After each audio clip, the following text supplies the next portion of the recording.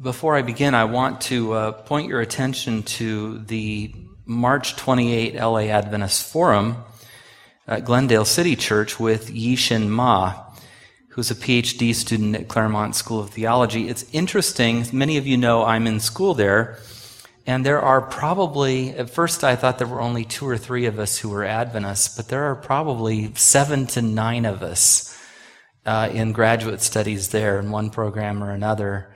And Yi-Shin Ma is one of those. And so I'm just going to give him a little shout out as an acquaintance and say, take advantage of what people are learning in these places. And if you can get down to Glendale for an afternoon, it's kind of a fun thing to do. For those of you who have also known I'm sick or have been sick and have been praying for me, thank you. I'm doing better. The miracle that we need to pray for today is that my pants will stay up. That is a worthy thing to pray for.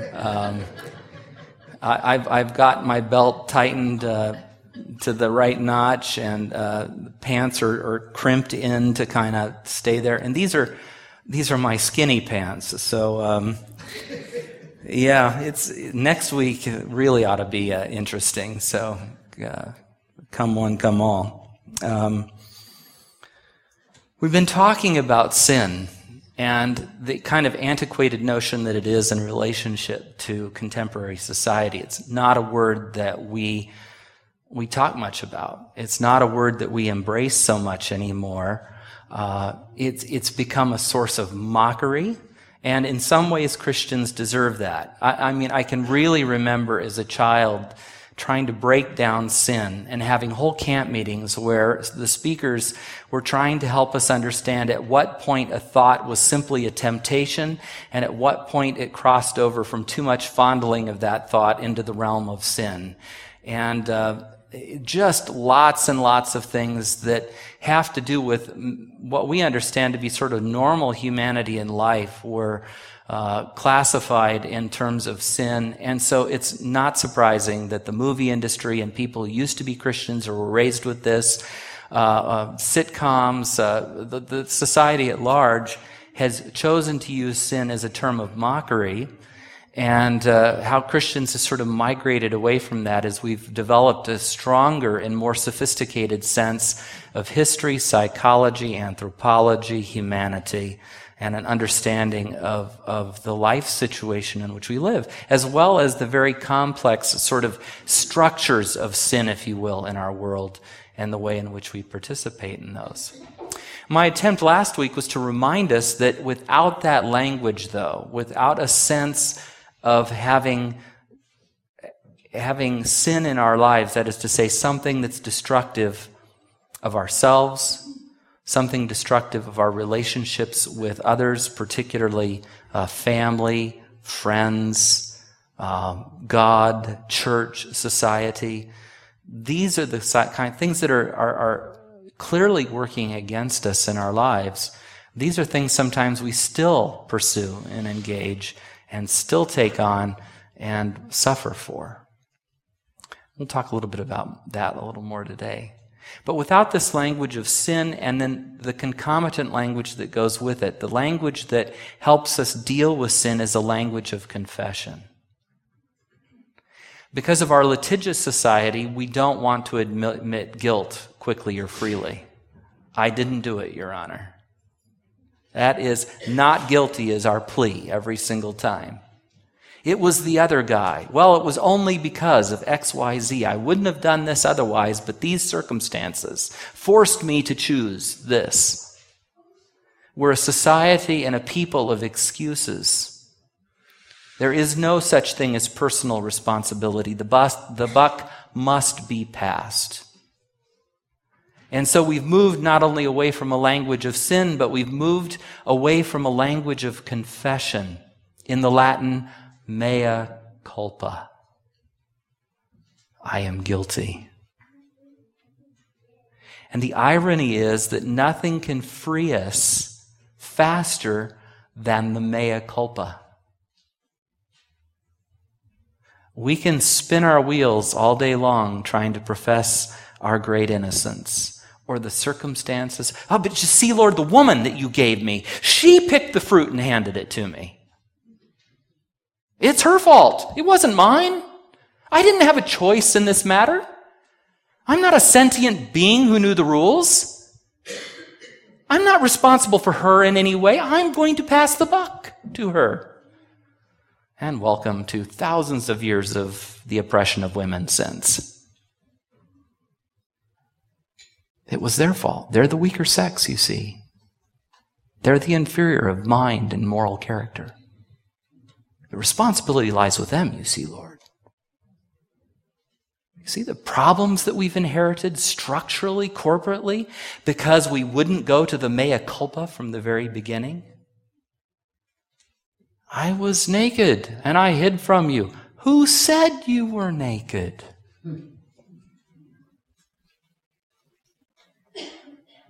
We have that sense, don't we? And the fastest way to relief, the fastest way to forgiveness, the fastest way to grace and hope and peace is mea culpa. There are a number of confessions we can make. Lord, I believe. Okay, help my unbelief. Do you hear the confession?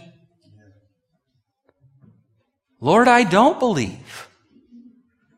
I need a sign. But it is a wicked generation that seeks a sign, and an unbelieving one. Help me. I don't know how long ago it was. I lose track of time very easily. A week, a year, a month, 2 years. But I talked about a book entitled Help, Thanks, Wow. Remember that? I'm even going blank right now on who the author is, but she's fantastic. And those are 3 prayers that this author was talking about as the shortest possible prayers and maybe the most efficacious. They're certainly powerful. Help would move us toward the urgency of something we need by way of divine intervention, divine company, divine assistance. But embedded in that could also be the mea culpa. And if there is a 4th prayer that was left out of that, it would be mea culpa, I have sinned. That would be the one that I think would be the other prayer most useful to us. Help can summon all kinds of aid from God. Wow expresses this deep sense of awe and wonder that we have when we encounter God in person or in creation.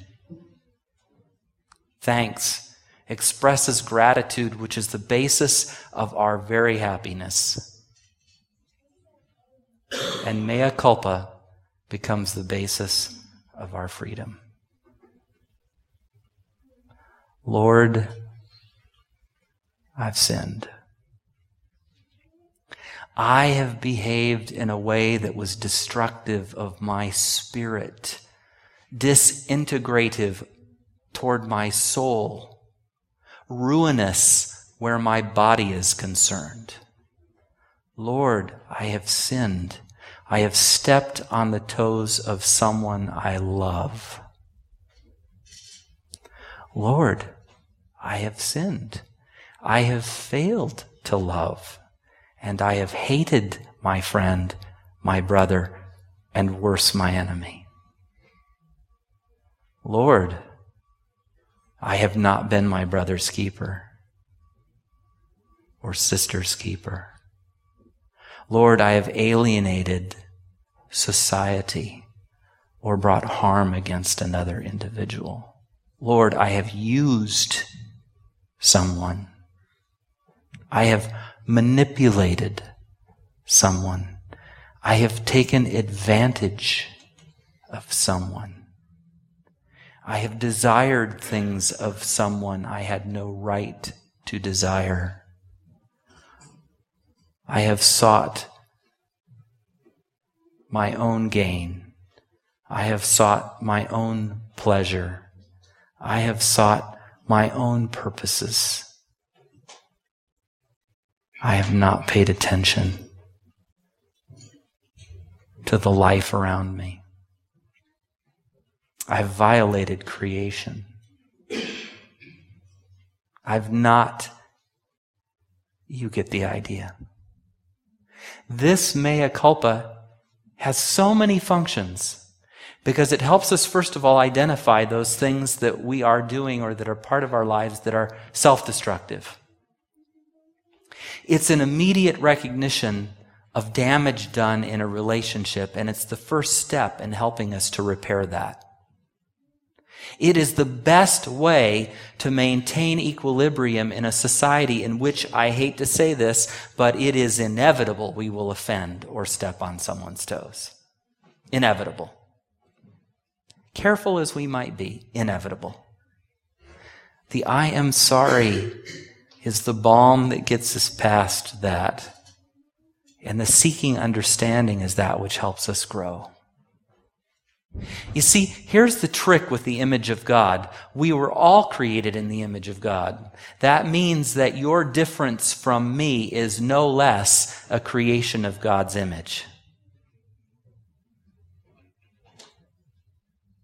That means that as image bearers, we are each uniquely image bearers and must learn who God is through the image of God embedded in creation and redemption in one another.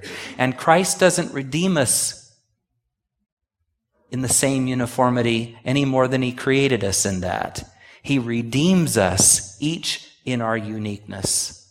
And he calls us and gifts us each in our uniqueness. The path to freedom, wholeness, the path to life starts with the confession. And you don't have confession if you don't have a sense of sin, responsibility, or even guilt. Now, guilt can play a destructive role in your life. It has in mine in various points. It can play a destructive role in your spirituality. God doesn't want us to go through life feeling guilty. God wants us to go through life free, happy, able to do that which He's gifted us and set us free to do. The good works for which we were created from the beginning of creation. This is what He wants for us. Not guilt. He's not interested in your guilt or your offerings any more than a wife who's been beaten multiple times is interested in another bouquet of flowers. God wants something deeper from us. He wants us to live in a way that is honest and open and transparent. We've been studying the life of David in 2 Samuel. This guy is anything but righteous, in my view. This guy is anything but straight up and pure, in my view. This guy is anything but clean, in my view. And yet he is the man after God's own heart. That is a statement not of ontology or his being, that's a statement of his redemption. And in his redemption, as we read the Psalms, nobody comes cleaner than David. Nobody is more quick to speak to God about his senses and feelings and concerns and to confess his sins. He's very upfront, very honest. This is the power of God in us. This is the power of redemption at work in us. First, that we are able to understand what sin is and how it harms us. And secondly, that we are able, at some level, to acknowledge it and seek forgiveness. And the more of this that happens, the more we move from a place of enslavement to a place of freedom, from a place of illness to a place of wellness, from a place of harm to a place of safety. Forgive me, but I'm going to go back over our text this morning so that we can apply that which we've heard and learned in this particular lesson. Sin accompanied by suffering is the norm. If we go to our Old Testament passage, we can read beyond the few verses I had read publicly for today in Numbers 21, 4 and 5, and we can see what ended up happening by way of suffering.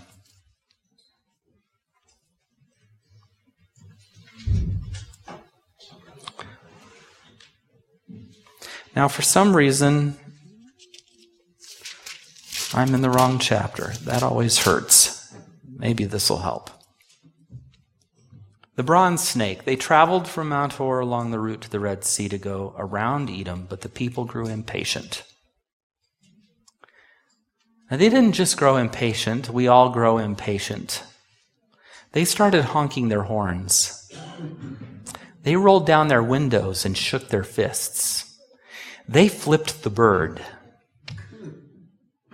They spoke against God and against Moses. You understand? Why have you brought us out of Egypt to die in the wilderness? Is that why God brought them out of Egypt? I thought it was to worship him in freedom and peace. There's no bread, there's no water, and we detest this miserable food. Oh yes, there was bread, manna from heaven that could be formed into a bread. I think I'd get tired of that after a time too, and so I'm not as hard on the people as might be. But the Lord sent venomous snakes among them, and they bit the people, and many Israelites died. Then the people came to Moses because they got the message. All is not well in the camp of Israel. All is not peace. We've moved from a place of safety to a place of harm. We've moved from a place where we're moving toward redemption to a place where we've moved to death. The Lord said to Moses, the people said, "We have sinned when we spoke against the Lord and against you. Pray that the Lord will take the snakes away from us." So Moses did. He prayed for the people. Prophet, advocate, leader, he prayed for the people. The Lord said to Moses, "Make a snake and put it up on a pole. Anyone who is bitten can look at it and live." So Moses made a bronze snake and put it up on a pole. Then anyone who was bitten by a snake and looked at the bronze snake, they lived.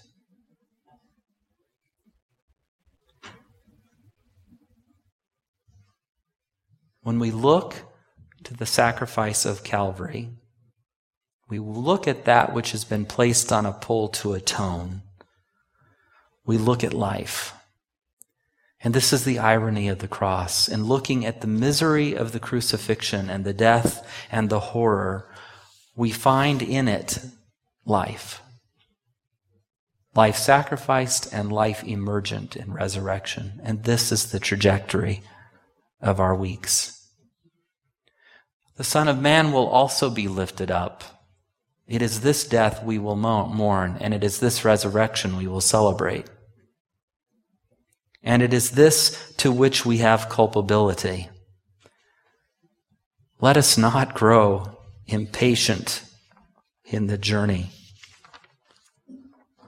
lest we have to create something to look up at and be healed from. There's much deeper connections, aren't there? Let's read the psalm. Of course, we give thanks for he is good and his love endures forever and he gathers all. But let's look at 17. Some become fools through their rebellious ways and suffered affliction because of their iniquities. They loathed all food and grew near the gates of death. They cried to the Lord in their trouble, and he saved them from their distress. He sent out his word and healed them. He rescued them from the grave. Let them give thanks to the Lord for his unfailing love and his wonderful deeds for mankind. Let them sacrifice thank offerings and tell of his works with songs of joy. Your act of worship will be deepened by your act of confession. Your act of worship will be deepened by your acceptance of his forgiveness. Your act of worship will be deepened as you sing the praises of the one who made you and redeemed you and freed you and called you his own. That will be a deepening of your act of worship. But let's listen to the psalmist for just a minute. Some became fools through their rebellious ways. I would suggest that we bring much of the misery that we experience upon ourselves. You ever get a flat tire on a trip to an important meeting and it made you late? But as you reflected back, you hadn't checked your tire pressure for 6 months, and you'd been running low on air, and you just didn't want to take the time to get it filled or patched. You just brought a misery on yourself. I was almost late for church a couple months ago because I couldn't be bothered to fill up my car with gas during the week.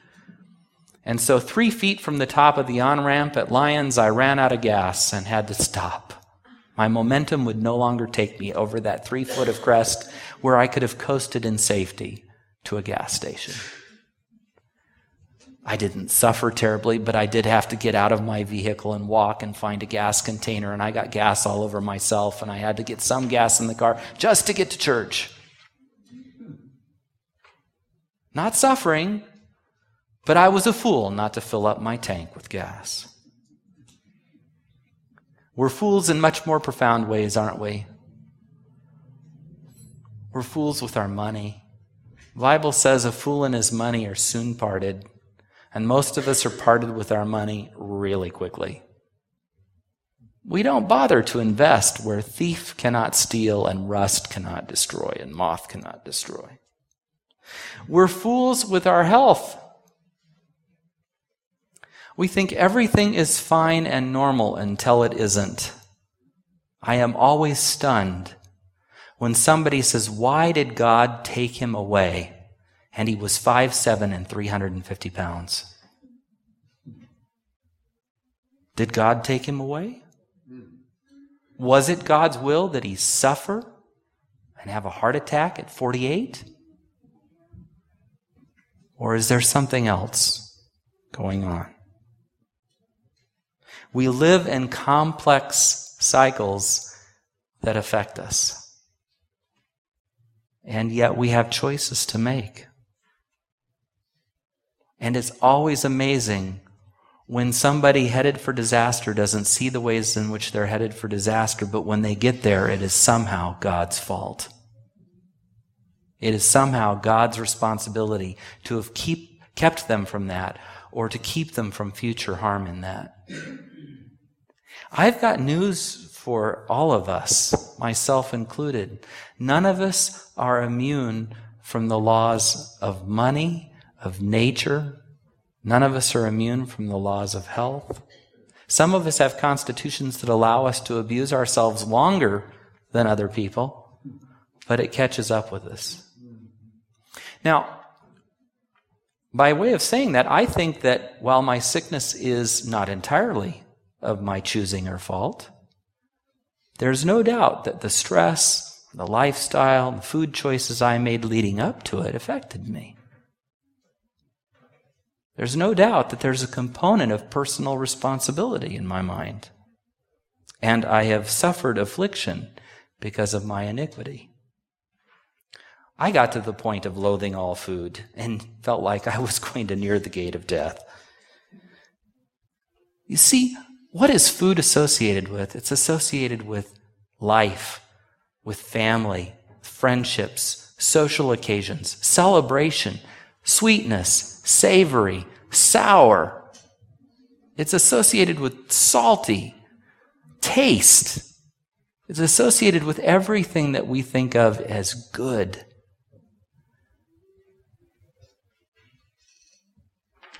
So what does it mean when we loathe all food and are nearing the gates of death? That's what our rebellion, that's what our sin does to us personally. It removes us from the feast of the Lord and from goodness.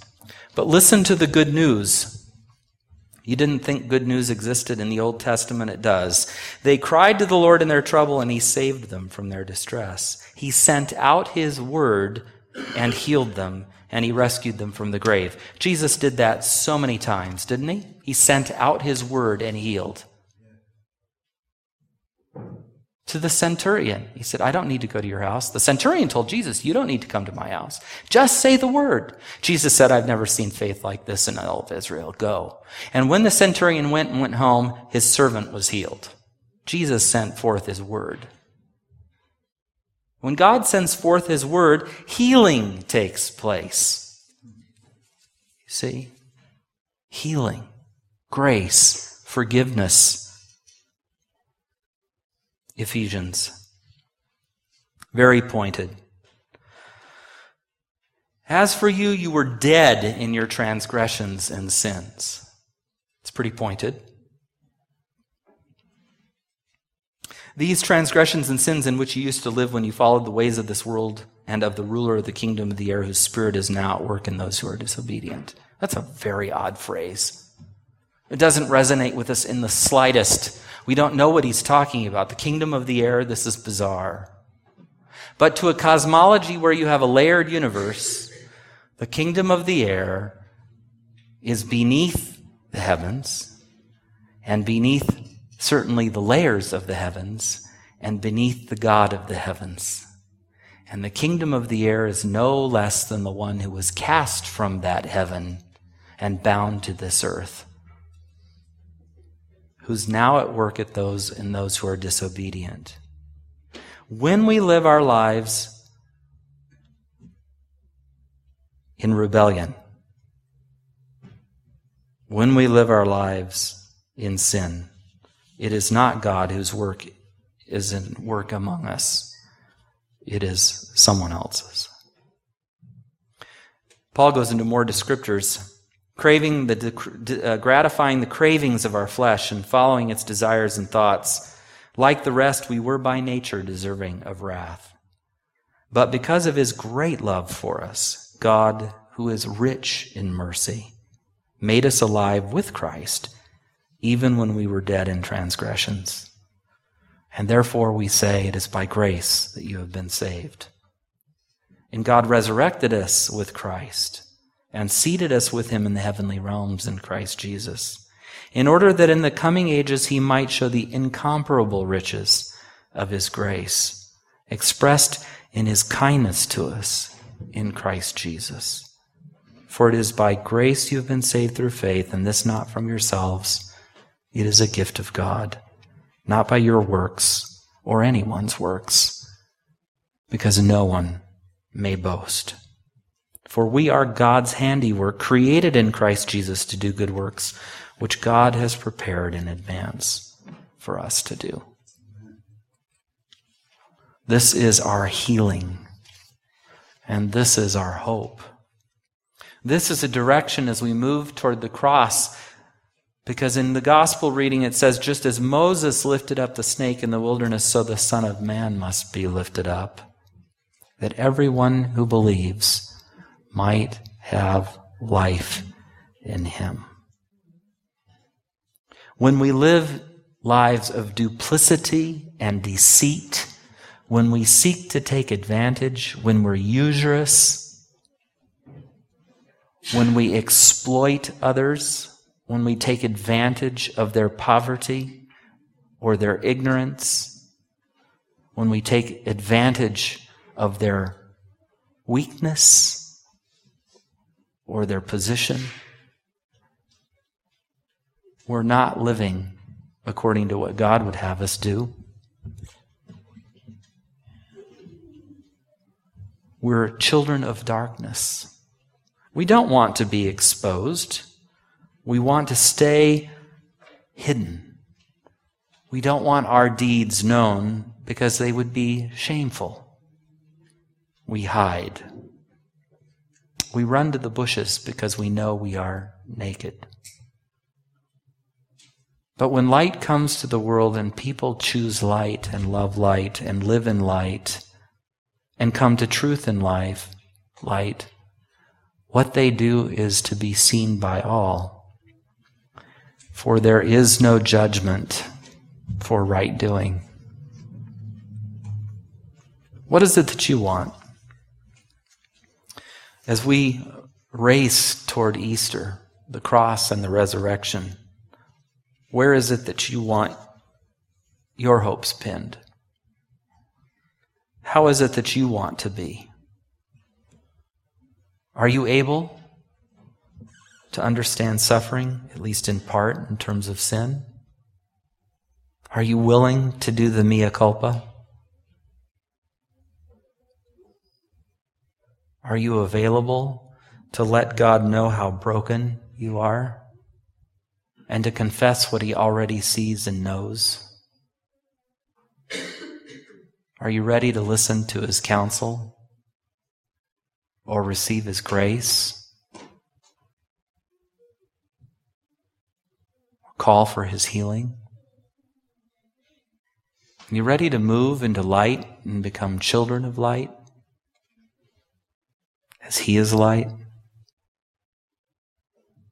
You see, John said it so plainly. In the beginning was the Word, and the Word was with God, and the Word was God.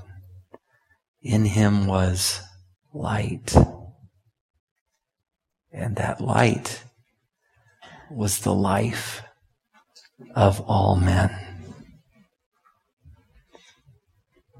May we all choose life. And as we respond this morning to the grace that is ours, may we be generous as the deacons now stand and collect our offering.